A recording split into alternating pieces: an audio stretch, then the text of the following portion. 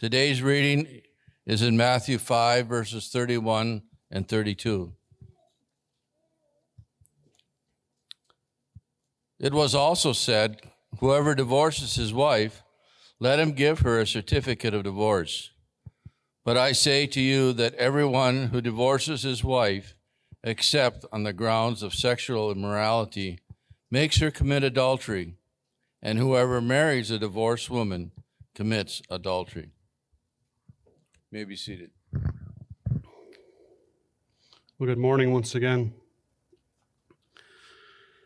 It truly is a blessing to be able to be back preaching God's word here today. I'm so very thankful for everyone who stepped up these past weeks so that I could have time to focus on rest and recovering from my shoulder surgery. I have been very blessed by this congregation in many ways. Well, this morning, after a wonderful 4-part series where we're able to ponder and focus on the gospel brought to us by Brother Kent, we return to our study of the gospel according to Matthew, and within Matthew's gospel, the Sermon on the Mount. And so we arrive at Christ's teaching on divorce and adultery, as was read for us just earlier. Of course, I would love to be able to take and walk us through where we're at in Matthew, how the teaching of Jesus had been building and how he'd been articulating these truths of the radical call of obedience of the kingdom of heaven versus what people had been taught. Yet there is so much that I feel we need to cover on this issue. We just simply don't have time to walk through that. This is the first of 2 teachings that we find in the Gospel of Matthew where Jesus addresses the issue of divorce. And both arguments are very similar, even though in Matthew 19 he does expand a little. We'll look at that today.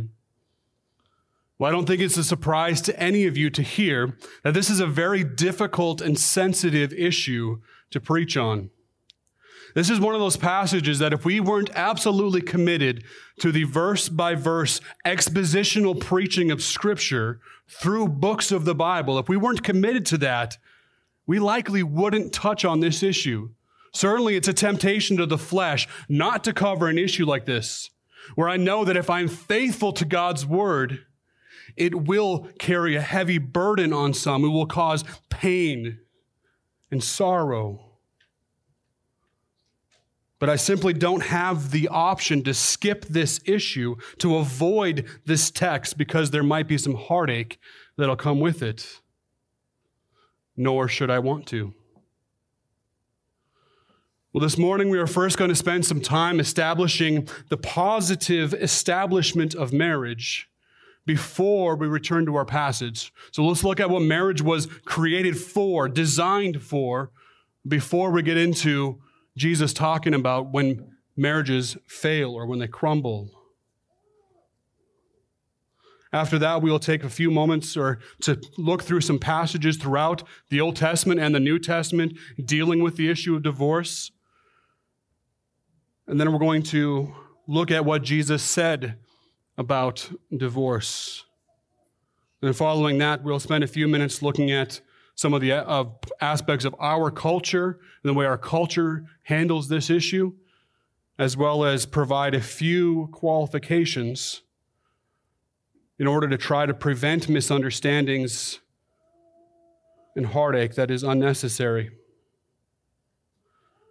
With all that task ahead of us, I ask that you please join with me in prayer and then pray for me and pray for those around you as we continue this morning. Father, I confess that your word is good. Your law is wonderful. It is perfect. It is a joy to meditate upon. Your word is life. Your Son has the words of life. There is nowhere else for us to turn. Even so, because of the curse in this world, because of sin in us and sin in those around us, there are times where the beautiful words hurt us. Not in a way to destroy, because you are good and desire good things for your children, but in a way to cut away things of this world ultimately to bring healing in your Son. So, Father, I pray that you would be merciful to us today, to give me words that are clear, be able to speak boldly about things that your Son was very clear about in the Word, yet conscious of how these words will affect people that I'm speaking to here and people that might listen later. Father, give me a heart of compassion and a passion for your truth. Pray these things in Jesus' holy name. Amen. Well, we're going to begin with the positive establishment of marriage. At its foundation, marriage was designed by God to be the bonding of a man and his helper, especially designed for him. That is what we read in Genesis. So if you'll turn with me to Genesis 2, we'll look at verses 18 through 24, and we look at the creation of marriage. So all the way to the front of your Bibles, Genesis 2, starting at verse 18.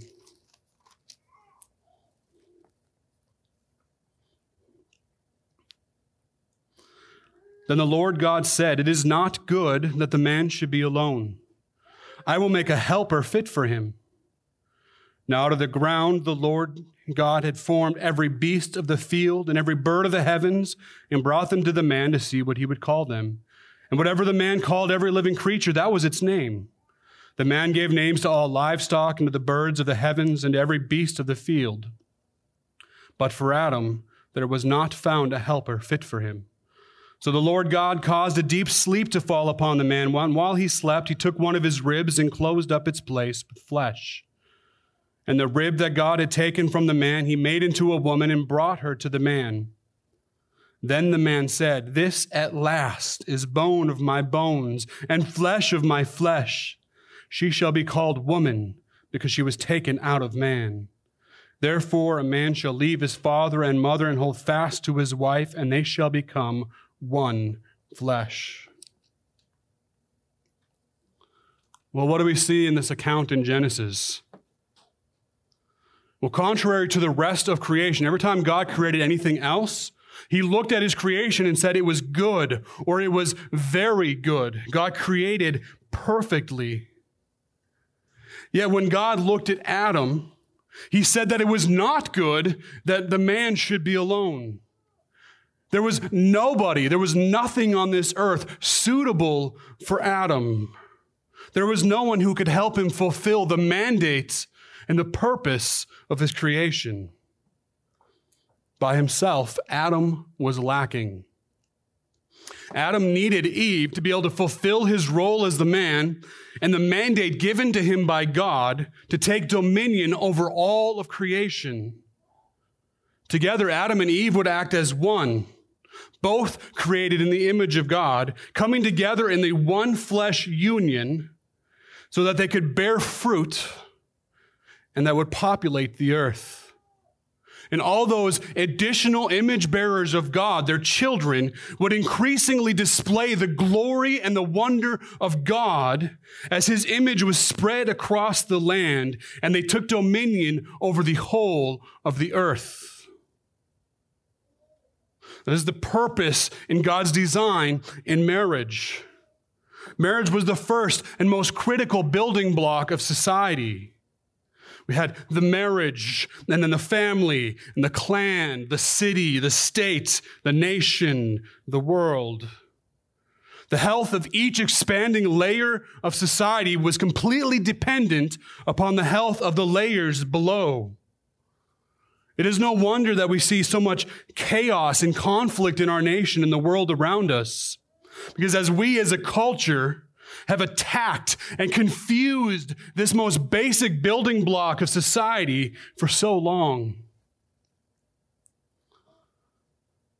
Well, if we have any doubt upon the far-reaching scope of this Genesis institution of marriage given to our first parents, we have only to look at what Jesus said about this in Matthew 19. And there he said, so there are no longer two, but one flesh. It's right out of Genesis. And Jesus went on from there and said, what therefore God has joined together, let no man separate. But we're going to look a little bit later more closely at what Jesus said fully on divorce. But we should note up front that Christ looked to the creation narrative and took the one flesh imagery that had been given to Adam very seriously. This isn't just some kind of romantic phrase. This isn't something that just is a nice thing to think about, something maybe to put in a poem. It's not just poetic language. There is something very deep and powerful in the one flesh union of the covenant of marriage between a man and a woman. Well, we also see in Scripture the relationship used to describe the relationship between God and his people. This is common in both the Old Testament and in the New Testament. Let's just give one example of each. We'll turn first to Isaiah 54:5.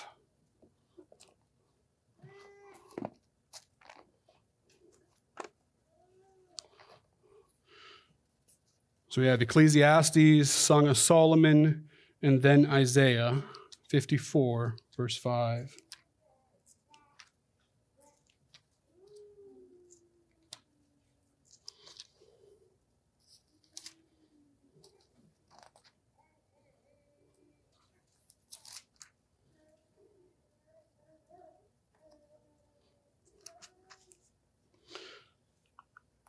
We read there, for your Maker is your husband.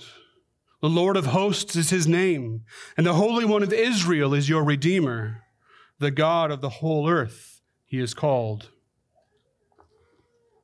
Well, this is God speaking to his people through the prophet Isaiah in the midst of their failing, their faithlessness, and their wandering. And in the midst of that, God named himself as their creator. He named himself as their husband, and he named himself as their Redeemer.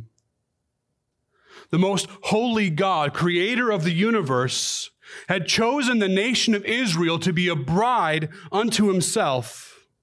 And this bride that he had called to himself, remember that he had rescued out of bondage and slavery in Egypt, this bride had wandered from him and run from him, been faithless to him. When we think about it in these terms, that really puts the sin of idolatry into perspective, does it not?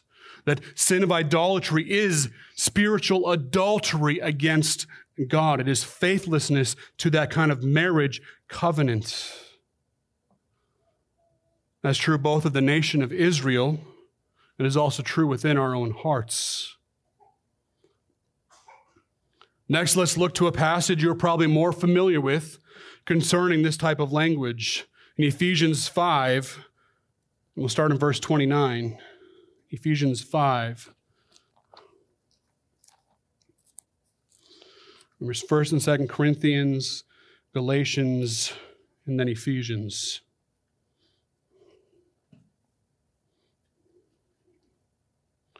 Starting in verse 29. We read, for no one ever hated his own flesh, but nourishes and cherishes it, just as Christ does the church, because we are members of his body. Therefore, a man shall leave his father and mother and hold fast to his wife, and the two shall become one flesh. This mystery is profound, and I am saying that it refers to Christ and the church.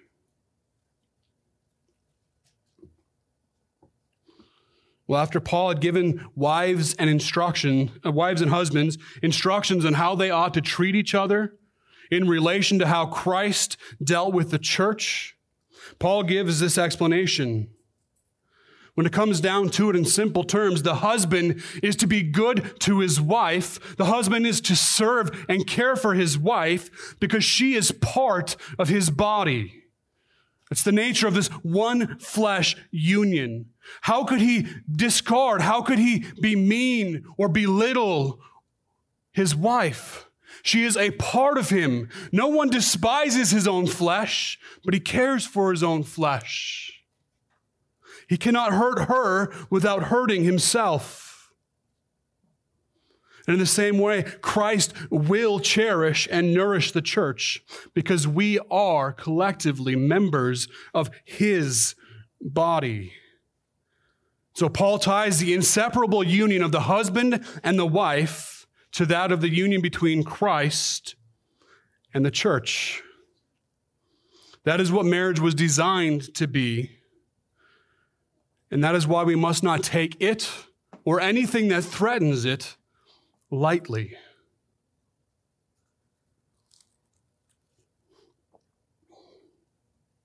Well, having established or at least introduced the nature and the purpose of marriage, we must turn now to see the breakdown of marriage.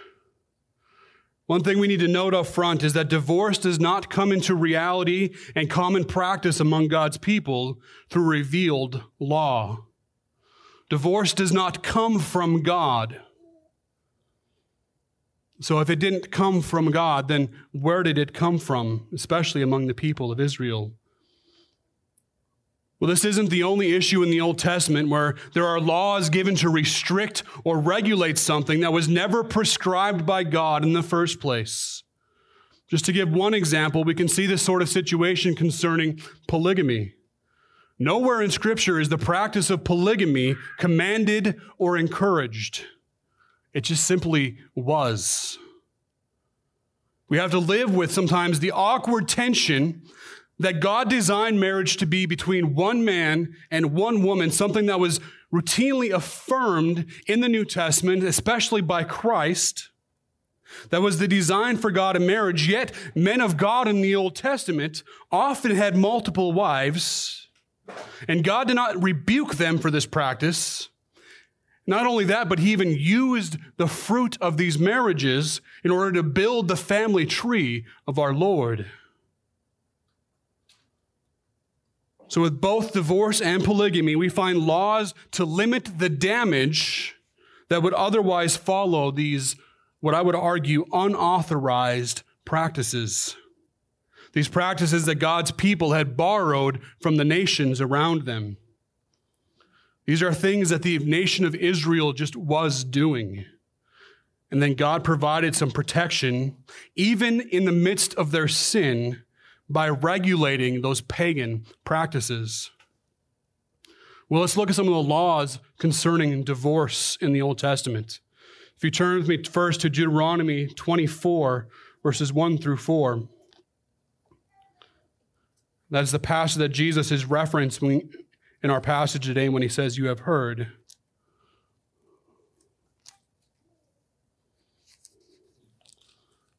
So Leviticus, Numbers, and then Deuteronomy. So Deuteronomy chapter 24, verses 1 through 4.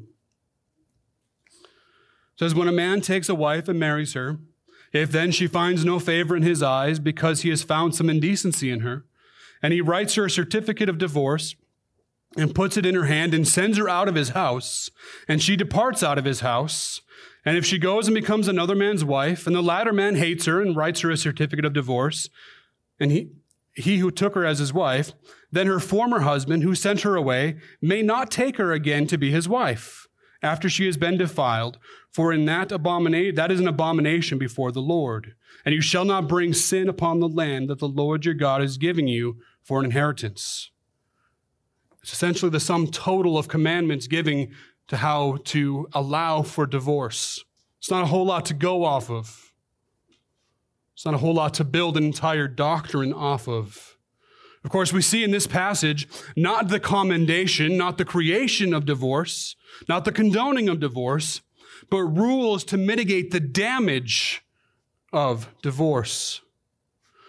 In Matthew 19, Jesus would actually say that these were allowances given by Moses due to the hardness of the people's hearts. Yet from the beginning, it was not so. Well, here in chapter 24, as well as earlier in chapter 22, some laws concerning divorce were given as a protection towards those who would be most harmed by divorce. We have to remember that in this time and in this culture, divorce was allowed in Israel only for the men. Women were powerless to get a divorce. They were powerless to stop a divorce. They were most often the victims in these situations. So in chapter 2, there were 2 times when divorce was absolutely forbidden under any circumstances. And both of these times were to protect innocent wives. The first was if a man accused his wife falsely of not being a virgin when they were married. There was actually a way that the father could display proof of her virginity at marriage. And if he falsely accused his wife, the man was forbidden from ever divorcing her. And he had to pay her father restitution for the damage on their family honor. The other case was that if a man forced himself onto an unbetrothed, unmarried girl, a young woman, if he did that, unless he was forbidden by the father, he was commanded then to marry her, and he could never divorce her. So in that case, if a man brought that upon himself and forced himself on a girl, he must provide for her and care for her for the remainder of his and her life. These were protections for those who would be harmed by divorce, not laws given to condone or encourage. Well, in Deuteronomy 24 that we just read, the men were required to give official notice written down to their wives if they sent them away. That writ of divorce was proof that the woman had not been unfaithful. It was proof that she was then freed, independent, to be able to go and get married again, to be able to find a husband who could then care for her and protect her. Otherwise, a man might continually change his mind to be able to send out his wife and then call her back to himself. This law brought some provision of protection and provision for the women, and it made men more responsible for their actions. Again, these regulations did not condone or establish divorce. They placed limitations upon it. Well, as we move forward in Scripture, we come to the one passage where it might indicate that divorce was either commanded or an appropriate action for men to take. And we don't have time to turn there this morning, but in Ezra 9, we read the account of what happened when the exiles returned back to Jerusalem under the leadership of Ezra. There was a time when Ezra had been approached by a group of leaders, and they were sorrowful, they were distressed, because upon returning from exile, there was a number of the leaders of the people and a number of the priests who had joined themselves to the pagan nations by taking daughters of those pagans to be their wives. In doing so, it is said in that chapter that they had not separated themselves from the people of the land or from their abominations. If you want to have an idea of what kind of abominations a pagan wife can bring somebody into, sometime this week, just go look at the story of Solomon, probably the most wise man in history, wise mere mortal man in history. Yet by the end of his life, he had shipwrecked his faith, shipwrecked his country and his kingdom, because he followed after the ways and established and participated in the pagan worship of his foreign wives. Well, Ezra and the people knew the faithlessness of the people of these returned exiles. And Ezra was appalled. He and the people cried out to God for direction. What should they do? The people knew what it meant to forsake the commandments of God. They had just returned from 70 years of exile. They knew what this kind of sin deserved. They knew how God had responded to this kind of sin in their parents' generations. Well, in the end, after spending time in anguish and weeping and in prayer, the people made a covenant with God to put away their foreign wives and the children born to them. Well, it is unclear whether this action came from a response from God and in a form of a command that we don't actually read in the text, or if this is just something that people came to a conclusion to after prayer. But what we do know is that they regarded this radical step as necessary in order to guard the purity of the people and the land. Either way, This was not an example of someone deciding they no longer wanted their spouse. It was an example of the extreme measures the faithful would go to in order to separate themselves from sin and temptation and idolatry. Just picture from 5 weeks ago when we preached on adultery and lust. How Jesus even said that if your eye causes you to sin, to gouge it out. If your hand causes you sin, to cut it off. And remember, we do not see these as examples that are suggesting we mutilate our bodies, because if we sin within our hearts, cutting off a part of our body doesn't help, but it expresses and shows us the extreme... that's a fun thing to get stuck on a word. The extreme measures that we ought to go to in order to rid ourselves of things that will cause us to sin. We ought to be willing to be radical in order to stop ourselves from falling into sin. Well, if we move on from Scripture again, even though the practice of divorce was not directed from God, it was not established by God, it was not condoned by God, it was used as imagery in relation to Israel's exile and judgment. But first, I would ask you to turn to Isaiah 51. Isaiah 50, verse 1. Remember Ecclesiastes, Song of Solomon, then Isaiah.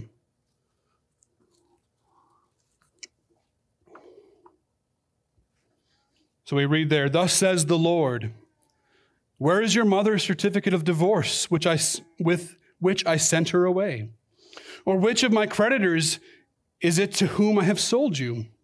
Behold, for your iniquities you were sold, and for your transgressions your mother was sent away." Okay, so I asked us to turn there. So what exactly are we seeing in this passage? Well, God, through Isaiah, is making it perfectly clear to Israel that the separation Israel experienced from God in the exile was not due to God having just changed his mind and no longer wanting his people as his bride. God just didn't decide that they're no longer a joy to me. I do not want them anymore, so I will send them away or sell them as a slave. No, this separation, this writ of divorce, was because Israel had separated from God because of her sin. Israel has been unfaithful. Israel had gone astray. She had broken the covenant. Next, look with me at Jeremiah 3, 6 through 10. It's the book right after Isaiah. Jeremiah 3, 6 through 10.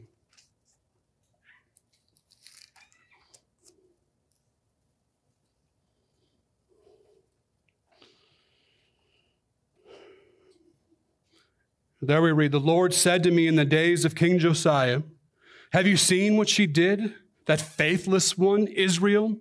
How she went up on every high hill and under every green tree, and there played the whore? And I thought, after she has done all this, she will return to me. But she did not return. And her treacherous sister Judah saw it. She saw that for all the adulteries of the faithless one, Israel, I had sent her away with a decree of divorce. Yet her treacherous sister Judah did not fear, but she too went and played the whore. Because she took her whoredom lightly, she polluted the land, committing adultery with stone and tree. Yet for all this, her treacherous sister Judah did not return to me with her whole heart, but in pretense declares the Lord."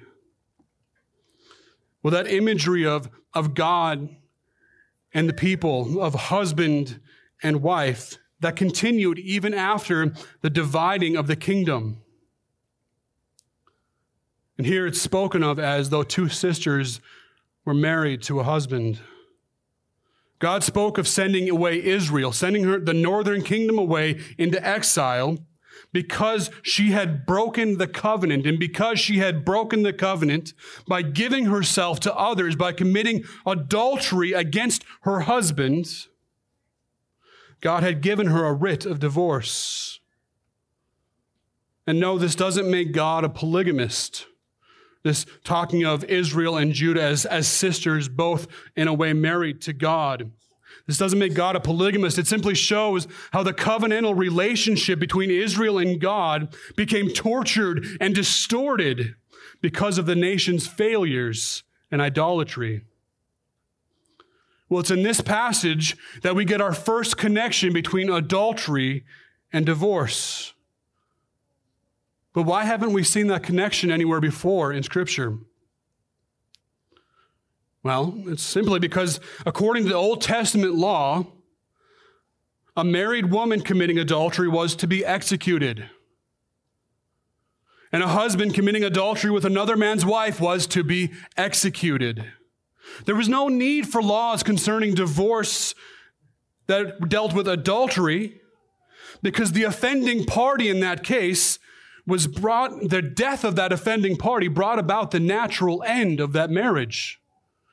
So you don't need to get divorced if your spouse commits adultery and then is then executed because of it. In this passage in Jeremiah, God shows the king of Judah the judgments of a divine decree of divorce that Israel received on account of the nation's unfaithfulness. This was a warning for Judah to be able to see, this is what happened to your sister. This is what is going to happen to you if she continued in her idolatry against him. In fact, even later in this passage, it is said that Judah was even more wicked than her sister Israel. Well, I recognize this language of God sending a certificate of divorce for his people is very hard for us to hear. And for many of us, it might sound contrary to what we know of Scripture or what we think we know of Scripture. But God does clearly speak of the destruction and the captivity of Israel as his giving her a decree of divorce, of the breaking of that covenant relationship because Israel had been unfaithful time and time again. And the same fate fell upon Judah, in part in Judah's own exile for 70 years, and then in a more permanent way in AD 70 when that nation was forever cut off as God came in final judgment upon that faithless nation. Now, surely the remnant was secured. The remnant that was faithful and believed was saved. Yet that nation will never again stand as the bride of Christ or the bride of God. Spiritual Israel, made up of all believing Jews and Gentiles, is and forevermore will be the bride of Christ, the Son of God. Even as Judah failed to heed the warnings of Israel, they failed to heed the warnings when they saw before their eyes Israel facing the decree of divorce from God. They failed to respond and were destroyed. Let us not presume by our standing as part of the redeemed people, or supposing ourselves to be part of the redeemed people, and tempt the judgment of God by remaining in idolatry and disobedience. Only those who by faith have been united to Christ will stand. Only those who by faith have been united to Christ will remain in Christ. All others, even though they pretend before men and claim the name of our Lord, will be cast away, just as those who presumed their place with God in Israel because of their ethnic heritage. Well, as we think of the ultimate spiritual judgment on the nation of Israel following the rejection of the Messiah, we've talked about this before, and this will be a common theme in Matthew, that they're looking forward to the judgment of Israel in AD 70. Just as we think about that, let us remember the message of the last prophet that had been sent to the people before John the Baptist. In Malachi 2, 10 through 16, we read that God had stopped hearing the prayers. He had stopped listening to the weeping of the people because of the faithlessness of the marriages of the people. said that God takes the systemic breakdown of marriage very seriously. Those are very hard words to read in Malachi as we see just echoes and shadows of things that we knew were going to come out in judgment, because we know the story. We know what happened after that, as God is done listening to these cold people. We're going to wait just a moment to look what Jesus said about divorce. So let's jump forward to Paul's discourse in 1 Corinthians 7. It'd be another important passage for us. We don't have time right now to read that entire chapter, so I'm going to give you some homework to read that chapter this week, to think about what we've talked about this morning when you read that chapter. In a bit of context that might help you when you read that chapter. Paul is writing, I believe, before the destruction of Jerusalem in AD 70, before the rapid expansion of the persecution of Christians within the Roman Empire. He knew the words of Jesus pertaining to the difficult days to come. He was aware that things were about to get really bad. And they were going to be really bad for those even more so who were married, who had a family. Times were going to hit very hard. He wanted to spare his readers some of the hardships that would accompany these very hard days that were coming. So as we read those, we shouldn't take all those as being indicative of a permanent desire to refrain from marriage, as though marriage is something that you should only enter into if you cannot control yourself. We need to understand the time and the era in which Paul was writing these words, because there was a real advantage, a real reason in that narrow window of history for people to be single if they were not already bound. But what is most pertinent to our discussion today from that chapter is what Paul has to say about a believer who is married to an unbeliever. This instruction would have been especially useful to any new Christian who is either aware of what happened in the book of Ezra, or to somebody who was aware about Paul's teaching in 2 Corinthians on being unequally yoked. The question was, what should a person do if they come to faith in Christ, if they follow him in obedience, yet their spouse does not? That's obviously a very delicate situation. We can see why, especially when we consider the radical call to obedience that we have seen throughout the book of Matthew, especially within the Sermon on the Mount. That will no doubt, this kind of obedience will no doubt become a source of vast amount of conflict and a failure to communicate in a marriage. Not only would the new Christian spouse's priorities drastically change as they now center their life on Christ, so would their worldview and the way that they communicated change. Their unbelieving spouse would be confronted by this vast chasm that would grow day by day, most likely provoking a negative response because of the change, even if those changes in the new Christian were positive. So what did Paul tell believers in that condition to do? Should they, like the exiles who returned in Ezra's day, seek a divorce from their unbelieving spouse? He would say, absolutely not. It might be unlawful and unwise for a Christian to knowingly marry somebody who is not a Christian, but once that marriage is established, they have formed that one flesh union, and they ought not to be separated. They are brought together in a way that is deep, meaningful, and powerful, a way that is a completing act in God's purpose of creation, and they must not then be separated. As far as it is up to the Christian, they should cling to their spouse as God designed.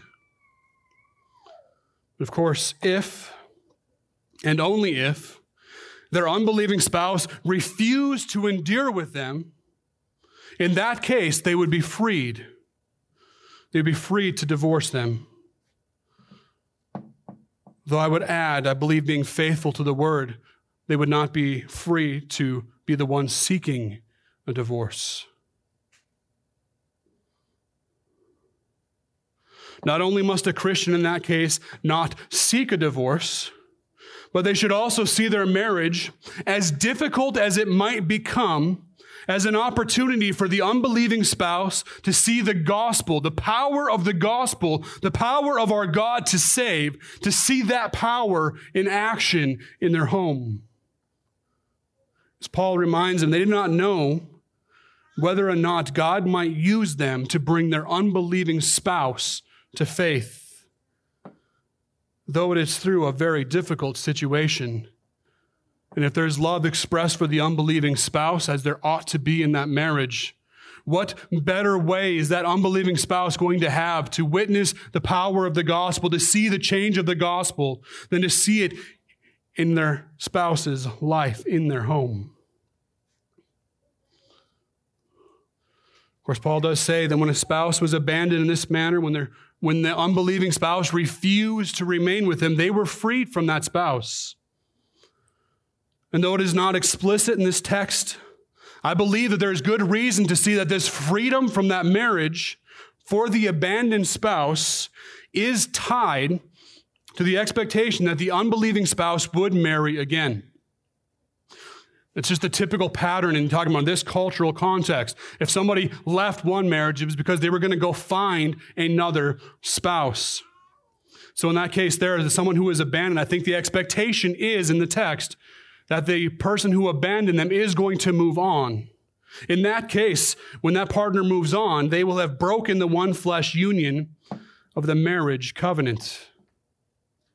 And when that happens, they will have been ultimately committing adultery on their first spouse. And when that happens, the innocent party is free to remarry. Well, what about if the abandoning spouse never moves on? It's a more difficult situation to consider. Well, as difficult as it may be, I believe that in that case, if the unbelieving spouse just will not endure with the Christian believer and then moves on and remains single and chaste, I do believe Paul would say that the believer is free to let their spouse leave. They're not under compulsion to have to follow them, though they must realize that that one flesh union has not been broken until their former spouse moves on. They ought to remain single. They ought not to be the one who makes that breaking of the covenant. They ought not to be the one who shatters that one flesh union. Of course, if the abandoning spouse has committed adultery, then this discussion moves into a whole different category, one that we will explore more fully in just a moment. Now, I will admit that perhaps some of this that I've just said might go beyond what is clearly evident or clearly on the page of Scripture, and I may not be able to bind somebody else's conscience to that degree. Yet I believe it to be the natural conclusion of the whole testimony of the Word of God. And as you follow along, I trust you will see why. Well, now, after taking that quick survey of the subject of divorce through the rest of Scripture, let us turn to the words of Christ, specifically in our passage for today. Well, in some ways, we are in a similar position to that which Jesus was in that first century. All around him, divorce had been trivialized, and sadly, even among the people of God. Just as we have seen in his teaching on hatred and then his teaching on lust, Jesus' teaching on divorce is likely to be seen by many as radical, as harsh, as unkind, and as rigid. Yet, beloved, we cannot let the prevailing mood of our society, or even the prevailing mood that's largely within the church of this nation, be our ultimate decider of what is right, to be our ultimate decider of what is fair, or to be our ultimate decider of what is kind. We must be faithful to what God has revealed. We must have faith that God is determined to bring about what is good for his children. That God is determined to bring about what is good, even when that takes them through trials, even though when that causes them temporary suffering, and even when that results in hard discipline and consequences in our life that we must face. We must believe that by faith and walk confident in his good providence.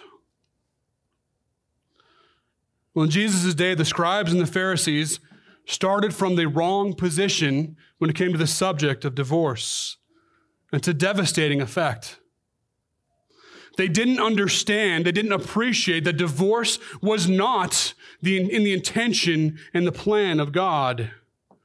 They made the assumption that since in the Old Testament Moses had made an allowance for divorce, that it must be something that was good and allowable, a normal function within the life of the people, at least in some situations. There was two main schools of thought that had developed by this time. Some followed a hardline perspective that said divorce was only allowed in the case of unchastity. And then that was the minority position.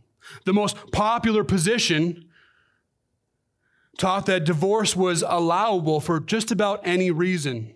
Of course, the husband was allowed to divorce his wife for just about any reason. Again, the wife had no rights. But for the man, he could divorce his wife if she so much as cooked him a meal that didn't please him. There was essentially no restrictions. Of course, that reflected the approach of the breaking of marriage that was practiced by the pagan nations around them,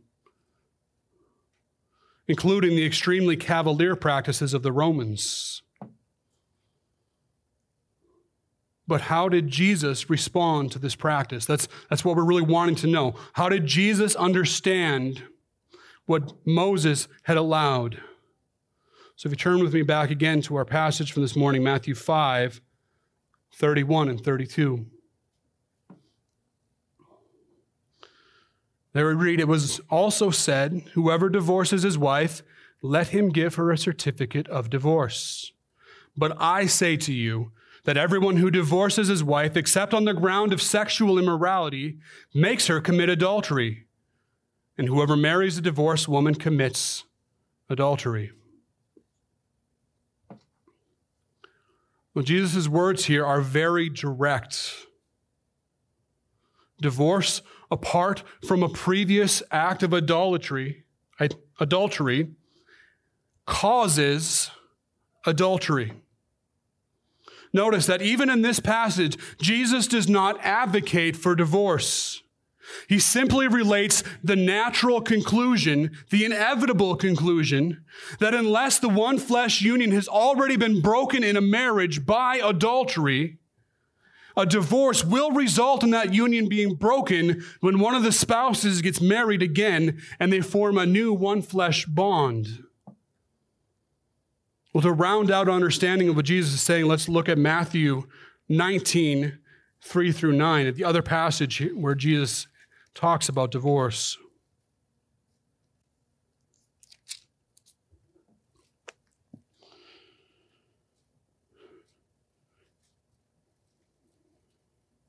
And Pharisees came up to him and tested him by asking, "Is it lawful to divorce one's wife for any cause?"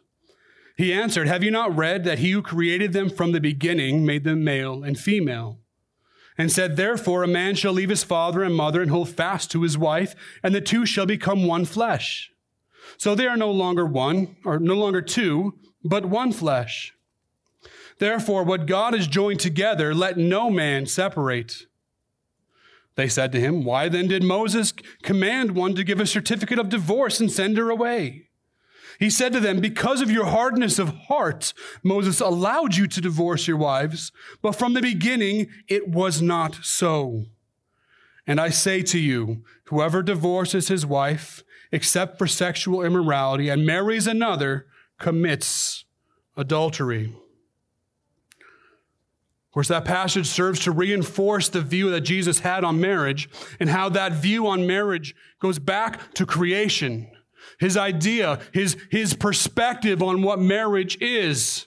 And it shouldn't surprise us that Christ, through whom are all things, for whom are all things, would go back to the beginning, the foundations of why things were created, in order to show the foundation of marriage, be able to show what was the purpose of marriage. He's going to look back at how it was meant to be, how God had commanded.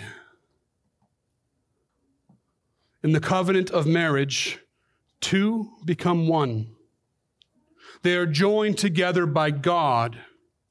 And what God has separated, let no man separate. What God has joined, let no man separate. There he affirms that Moses did not condone, did not establish the practice of divorce among the people. Again, he simply allowed it and regulated it because the people's hearts were so hardened against God's purpose and design for marriage. And he brought about some protections for those who would be hurt by it. Deuteronomy 24, 1-4 was an allowance by Moses to limit the sins of the people, not an endorsement of divorce. Of course, remember that this one condition that Jesus includes in his discussion of divorce, in this passage and the one in Matthew 19, this one condition only comes into the conversation when the law of the land is no longer in submission to the Old Testament law of God. Remember, the Old Testament law of God had the penalty for adultery set at execution. If the Mosaic law was in effect, the covenant of marriage naturally ended in the case of adultery because one of the partners would be executed. So what is Jesus getting at when he includes the caveat of adultery in this discussion of divorce? A caveat that's not even included in all the other gospel accounts. I believe it is this: that just as death provides the natural end to the one flesh covenant of marriage, adultery provides an unnatural yet real severing of that same covenant. So death provides a natural end to marriage. Adultery provides an unnatural yet real severing of that same covenant. Well, if you turn me quick to 1 Corinthians 6:16. Acts, Romans, and then 1 Corinthians chapter 6, verse 16.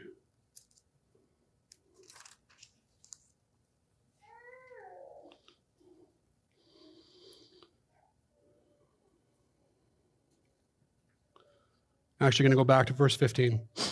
Do you not know that your bodies are members of Christ? Shall I then take the members of Christ and make them members of a prostitute? Never. Or do you not know that he who is joined to a prostitute becomes one flesh with her? As it is written, the two will become one flesh.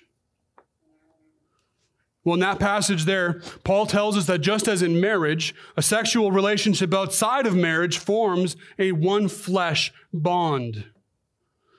Of course, the discussion we're having today is not whether or not that act alone constitutes marriage, or make any claim that that act alone conveys the same rights and responsibilities as marriage.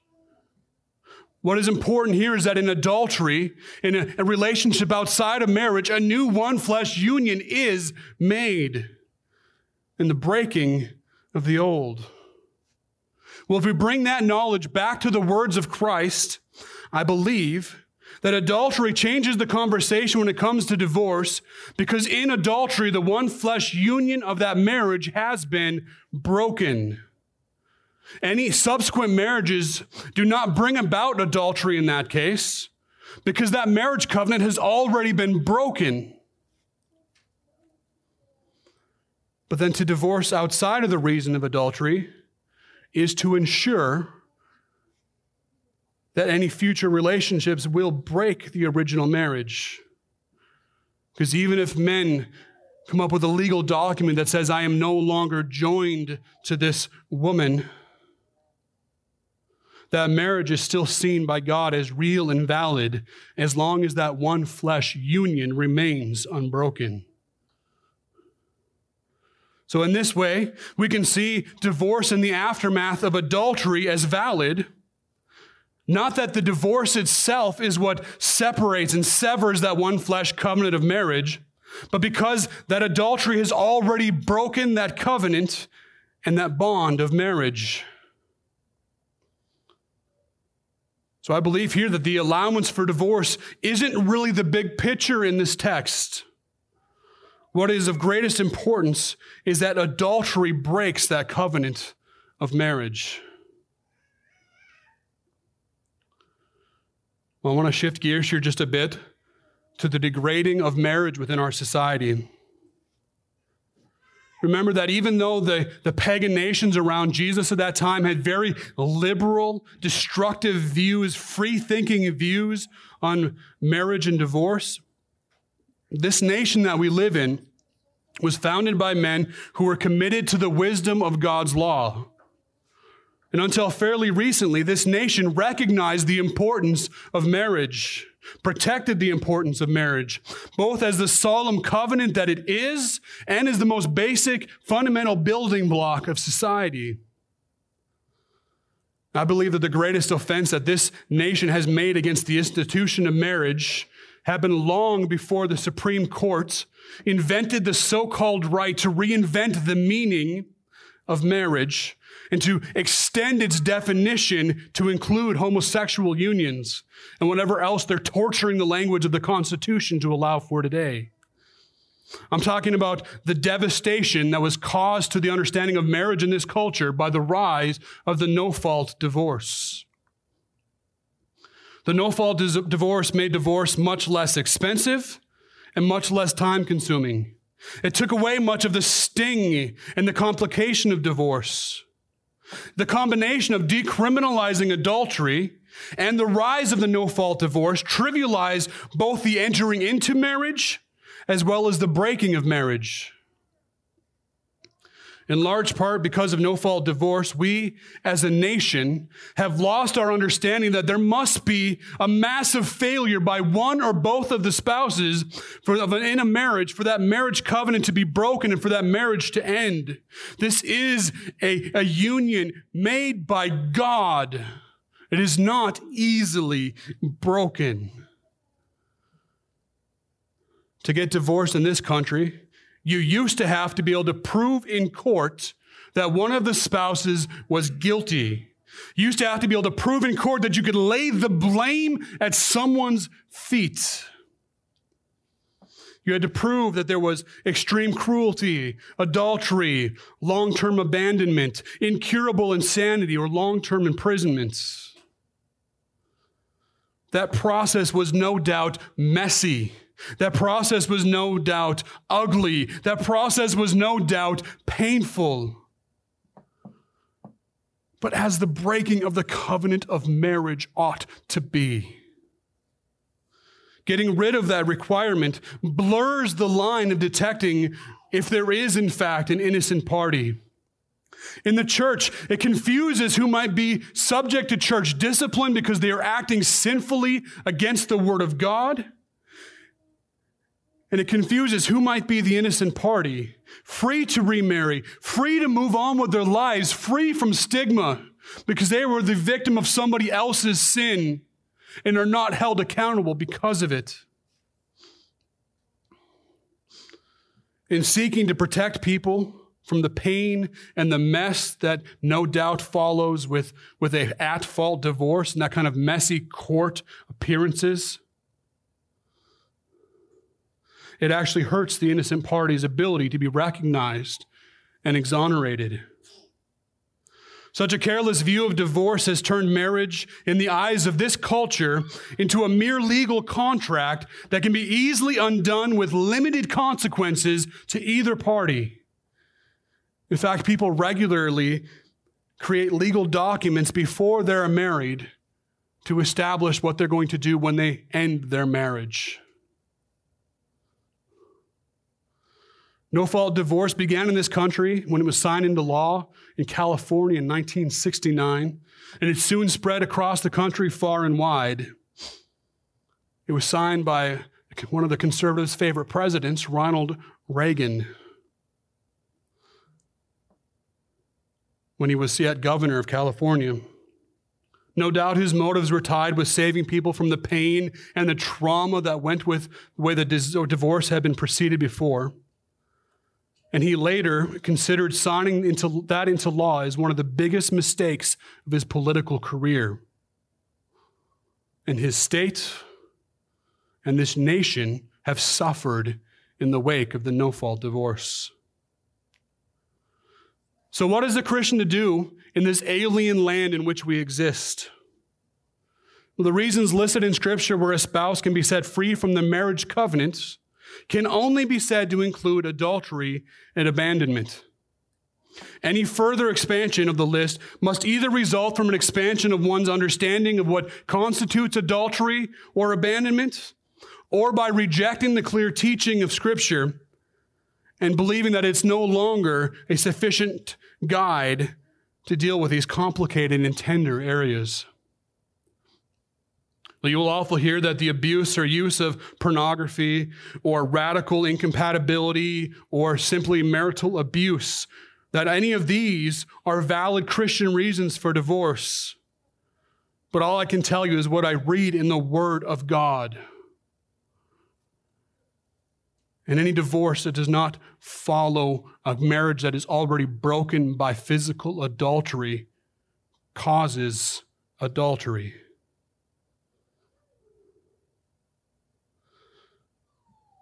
The only reason that I see in Scripture gives for a believer to seek divorce is that the one flesh marriage covenant has already been broken. And in that case, they are just recognizing what has already taken place.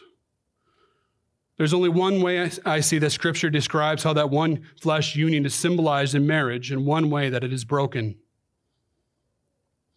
And yet, even then, even when that has been broken, even when the greatest betrayal that we can imagine has been committed against a spouse, divorce is not commanded.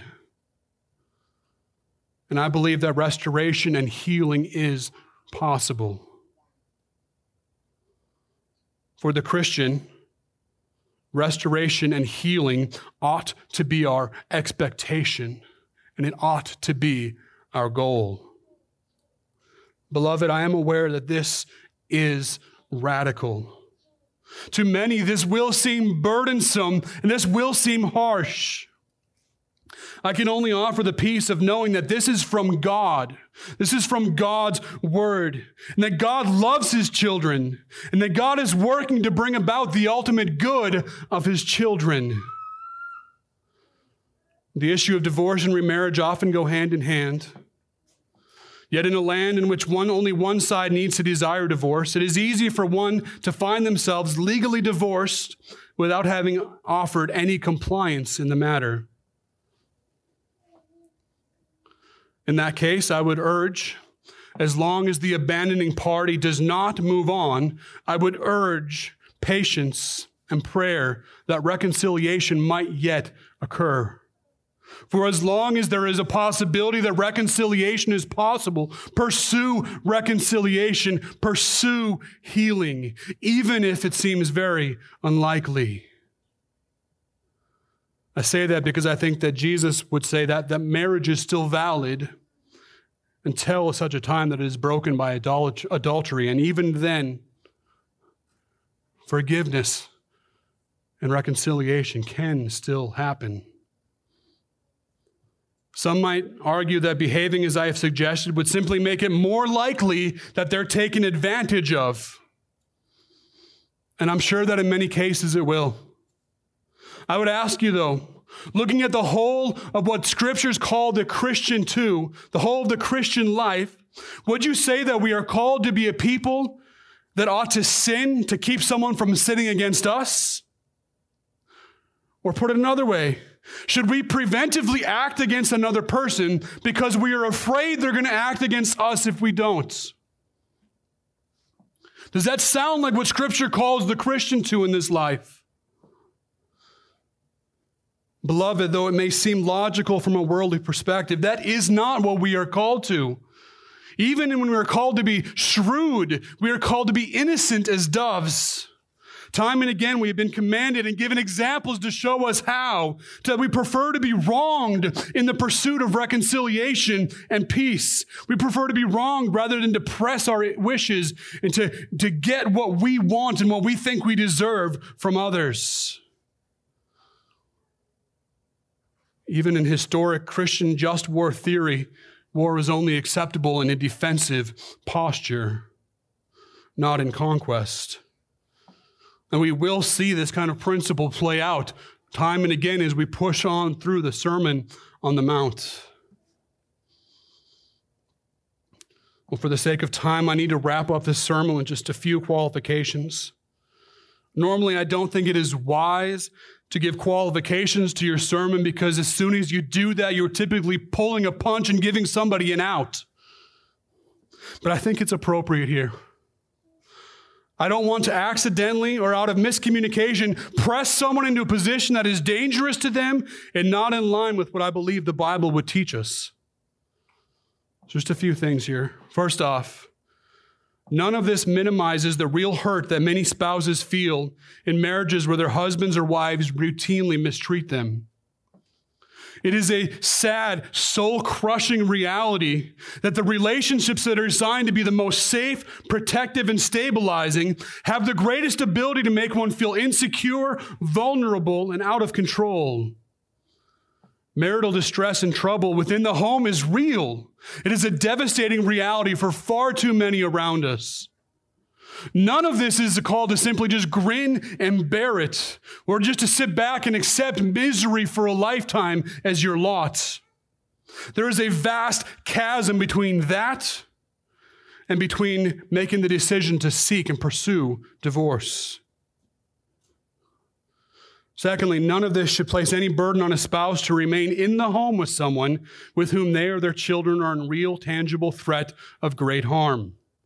There are certainly times where it is wise to remove oneself, even if temporarily, from an environment in order to prevent the escalation of the situation or prevent harm to yourself or others. So a time of separation may be necessary. Things may look grave. Even so, divorce is not something that the Christian ought to seek out. Remember the words of Christ that to divorce when adultery has not yet been committed leads to adultery. Finally, if you or someone you love is currently married, even if it follows a previous divorce, then God is for your marriage. He is for your marriage being or becoming a faithful picture of the gospel. There is no way to undo a past mistake by committing a bigger mistake and compounding your sin now. So if you or someone you know is in that position, repent or urge them to repent of past sins and to move forward. You don't have to live in guilt forever because of sins that have been committed. There is mercy and grace and forgiveness in the cross. Your marriage can, no matter how it began, your marriage can and should reflect the faithfulness and the goodness of God and His good design for mankind. So even as I plead with people, I plead with you, I would plead with any who would hear not to pursue what God has told us not to pursue. I would also plead to be faithful now, to be committed now, to let your marriages now reflect the wonder of the gospel in a lifelong one flesh union of husband and wife. Beloved, there is no one who is facing these kinds of questions that has an easy time processing between what the world tells them to do, what their hearts are crying out for them to do, and what God would tell them to do. I've spent many hours over the years dwelling on this issue because it is such a complicated, such a sensitive issue. I've had 4 weeks to prepare just thinking about this issue, thinking about how to speak this truth to this congregation. I know that this issue is affecting the congregation I love and have been called to care for. So none of this is simple and none of this is easy. The Word of God may be clear on this issue, and I believe that it is. I don't think it's an issue of clarity. Yet obedience is. Submission to this truth is hard, can be complicated, can be confusing, can be scary. It can be a painful process. So, beloved, do not hear these words in fear or despise marriage, because the breaking of it is so devastating. Instead, wonder at the glory of God's design in marriage, His design in creation in marriage, to bring about His glory through His image bearers, to establish mankind in pairs, one man, one woman, two becoming one, as the driving force to cover this earth in His glory as they take dominion from one side to the other. Just as the horror of sin reveals the holiness of God and the wonder of the gospel, let the wonder of the gospel and God's patient endurance with His all too often faithless people drive you to worship. Even this difficult subject ought to drive us to worship. So if you are struggling in this area today, hope while there is yet hope. Grieve when that hope is gone. And in all things, turn your face to the Father, our Father in heaven, who cares for you and who brings beauty from ashes. Father, I thank you for your goodness, for your mercy, for your tender compassion.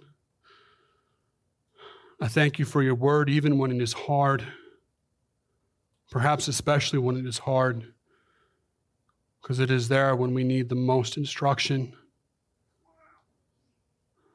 most encouragement to act in holiness and righteousness. Let us see the beauty of your design. I give you all the glory and honor. Praise in Jesus' name. Amen. We turn now, as we do every week, to the Lord's table.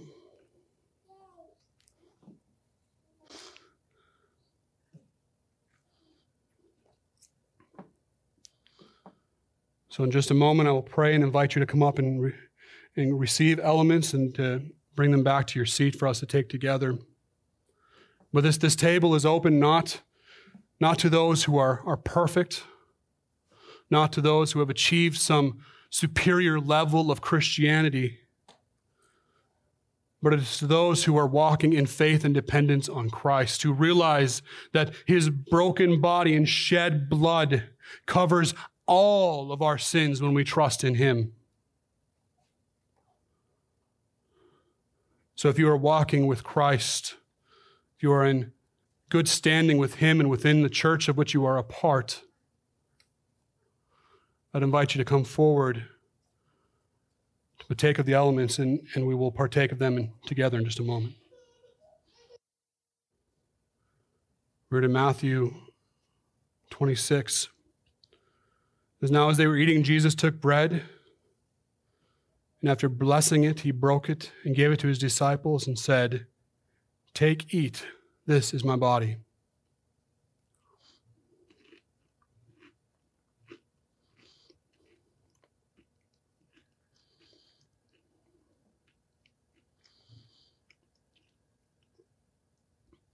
And He took a cup, and when He had given thanks, He gave it to them, saying, "Drink of it, all of you, for this is the blood of the covenant, which is poured out for many for the forgiveness of sins."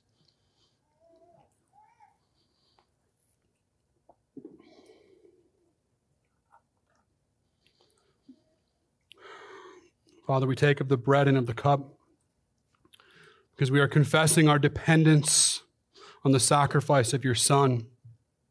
We are confessing and professing our total dependence on His life, His righteousness, His sacrifice.